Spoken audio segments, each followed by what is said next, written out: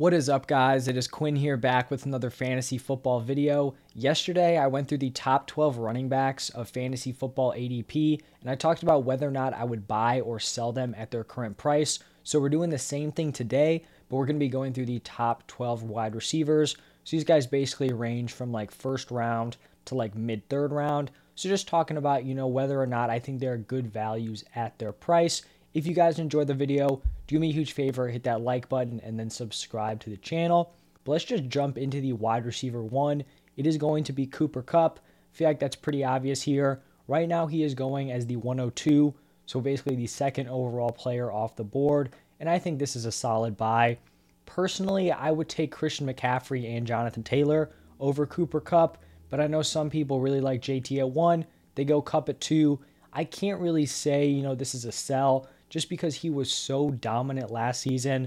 Like, even if Cooper Kupp doesn't repeat his 2021 season, which would be very, very unlikely for him to repeat, but even if he's like 2 points per game less, like that would still be an insane season, and he could still be worth this pick. So personally, I would go CMC, JT, then Kupp, but I don't think the 102 is a bad price for him, so this will be a buy. Then at the 102, I have Justin Jefferson, or ADP has Justin Jefferson. He's going off the board as the 5th overall player. I also think this is a buy.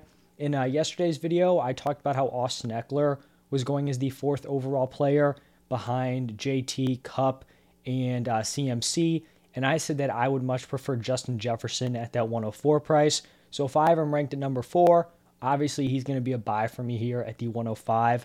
I just think if it's not Kupp repeating as the wide receiver 1, it just seems like the stars are aligning for Justin Jefferson to just have a nuclear season. If this Vikings offense is going to be more pass heavy, I mean, that really gives Jefferson like the extra volume he needs, extra opportunities to really just go insane. The man has been historic through 2 years in the NFL. I think he kind of just continues to ball out and maybe finally breaks that like 20 point per game threshold. I say finally, like he should have done it already. The dude's been insane for 2 seasons, going into his 3rd. So I really like him here as a buy. Then we have like the other young stud, Ja'Marr Chase, just a year behind him, going at the 107, the 3rd wide receiver. I'm kind of at this place where I'm pretty locked in on my top 4 players. So it's CMC, JT, Kupp, and Jefferson. Then you get into like 5, 6, 7.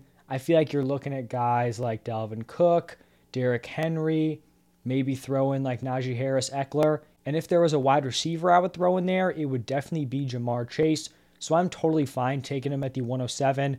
I honestly think you can make an argument for him at like the 105 if you have CMC and JT as your top 2 running backs. So I think the 107 here is solid. I do have him pretty firmly ranked behind Kupp and Jefferson, just because I don't know if the volume's going to be there. But I mean, like Chase had insane efficiency last year. I do think he can see a boost in the volume department. This offensive line improved. I think the Bengals could be more pass heavy this year. And you just want to be betting on these guys who are like sensational talents. Like Jefferson and Chase, these two are going to be like 2 of the best wide receivers for the next like 8 seasons. So Chase and Jefferson are both about to have like their massive boom years. And you just want to be invested in both of these players. At the wide receiver 4, basically wide receiver 4 and wide receiver 5, we have Davante Adams and Stephon Diggs. So they're going back to back at the 110 and the 111. Back end of the first round, I'm totally fine spending a late first round pick on either Davante Adams or Stephon Diggs.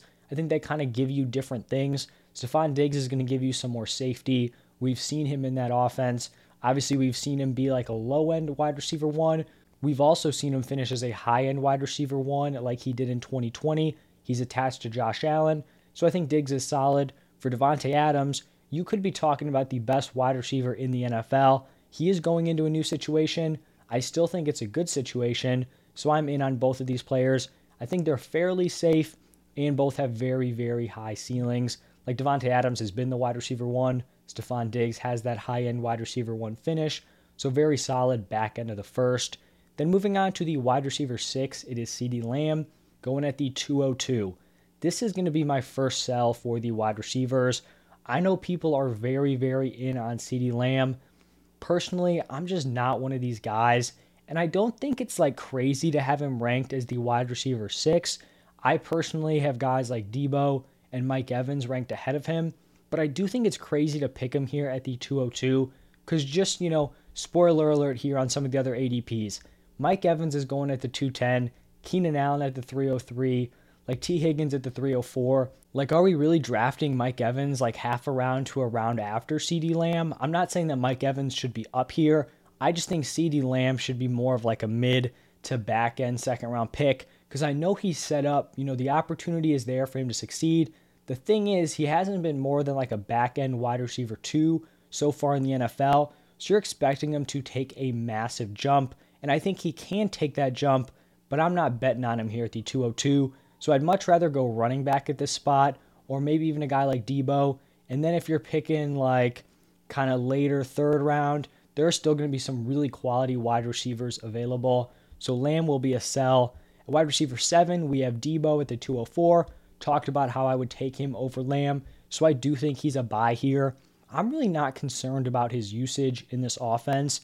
People seem to think that like if he doesn't have this wide back role where he's getting all these carries, he's not going to be the same player. Like if you take the splits of Debo Samuel early in the season where he was the wide receiver, and then the splits of him operating as like the wide back, the point per game numbers were very, very similar.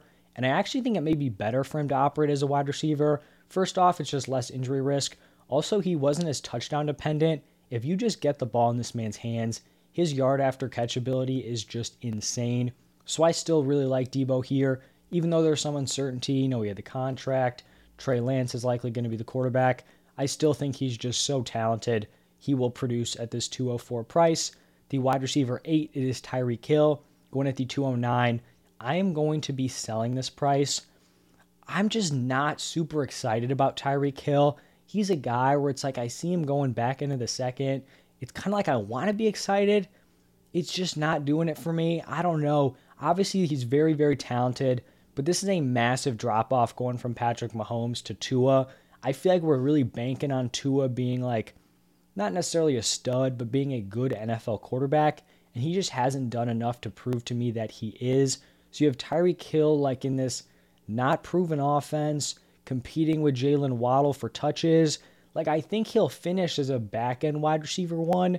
It's kind of crazy to say about Tyreek Hill, but I just don't know if the ceiling is going to be there.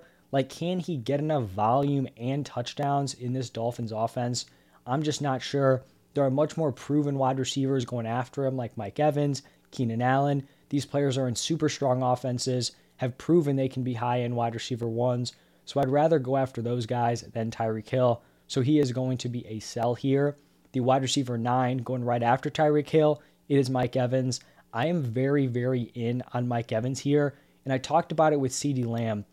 I don't really understand like why CeeDee Lamb is going half a round ahead of Mike Evans.